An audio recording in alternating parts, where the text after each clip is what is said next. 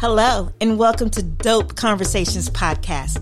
I am your host, Vikita Pegram, and I am going to give you something to think about.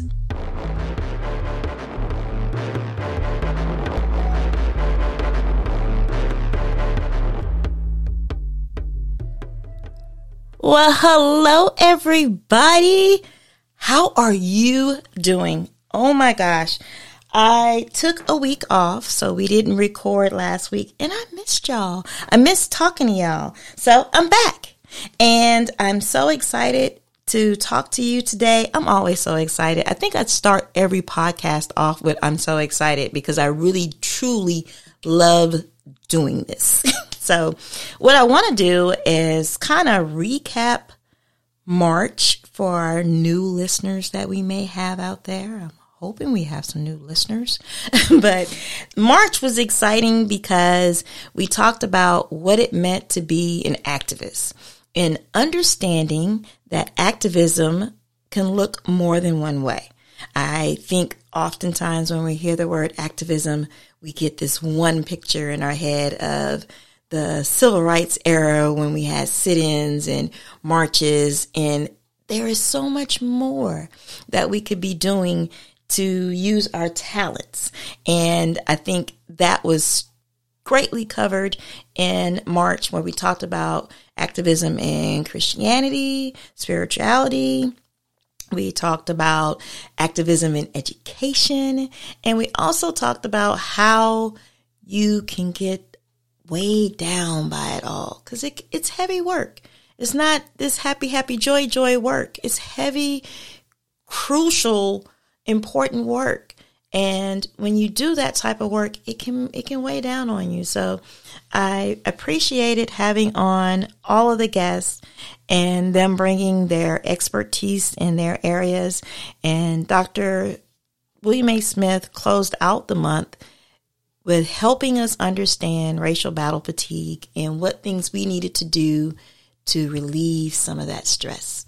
So we're going to continue in April with trying to help people at the grassroots level, connecting academia and the neighborhood. So we'll still have the same format where we come in and we talk about things that we can do on our block to help with social justice and help with the movement in keeping things going in a positive direction.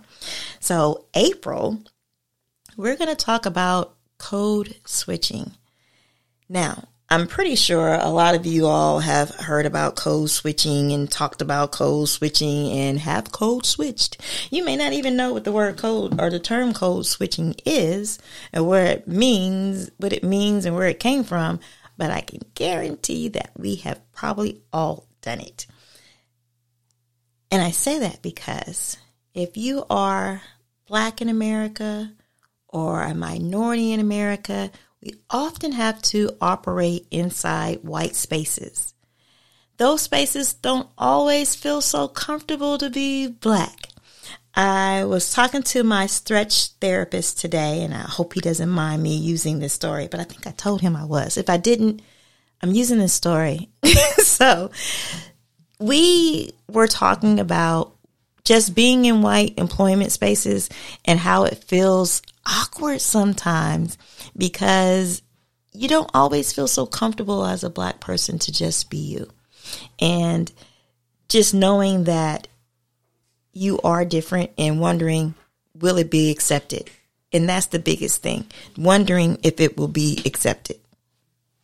So when we talk about it, we talk about your hair, the language you use, your dialect, the way you dress. All of those things are a part of code switching. So if you say, hey, I'm going for a job interview, so I'm going to put on this more neutral tie instead of putting on some African print or African garb, or even putting on some more bolder colors, you may be code switching.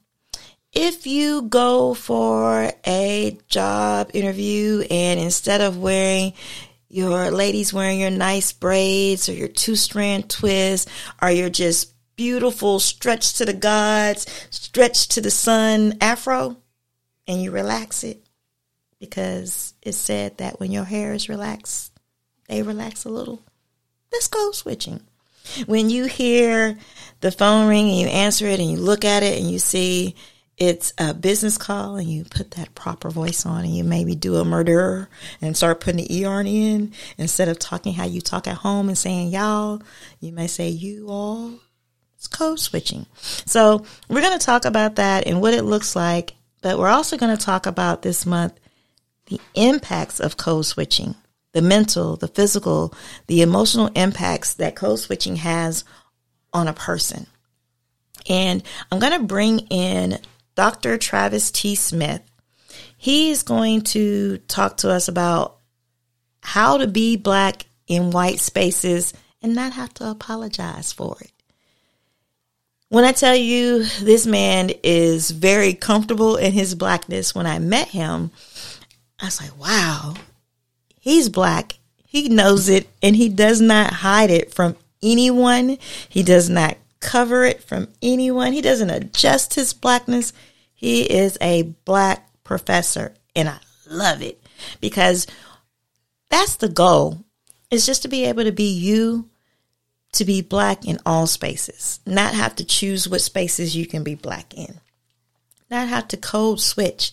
And that is something that I hope that we all get to do. It was something that I wanted from my kids. I want it for myself because I code switch.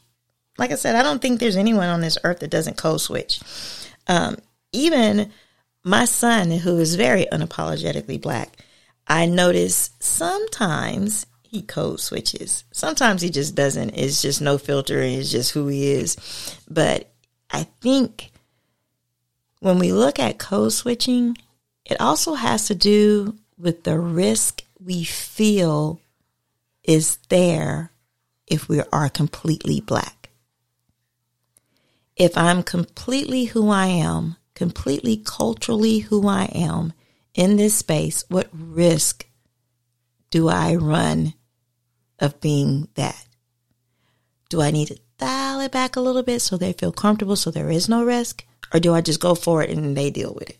And I think that's where a lot of us are positioned in a lot of spaces that we enter, whether it be education, whether it be employment, or either social gatherings, going to certain restaurants.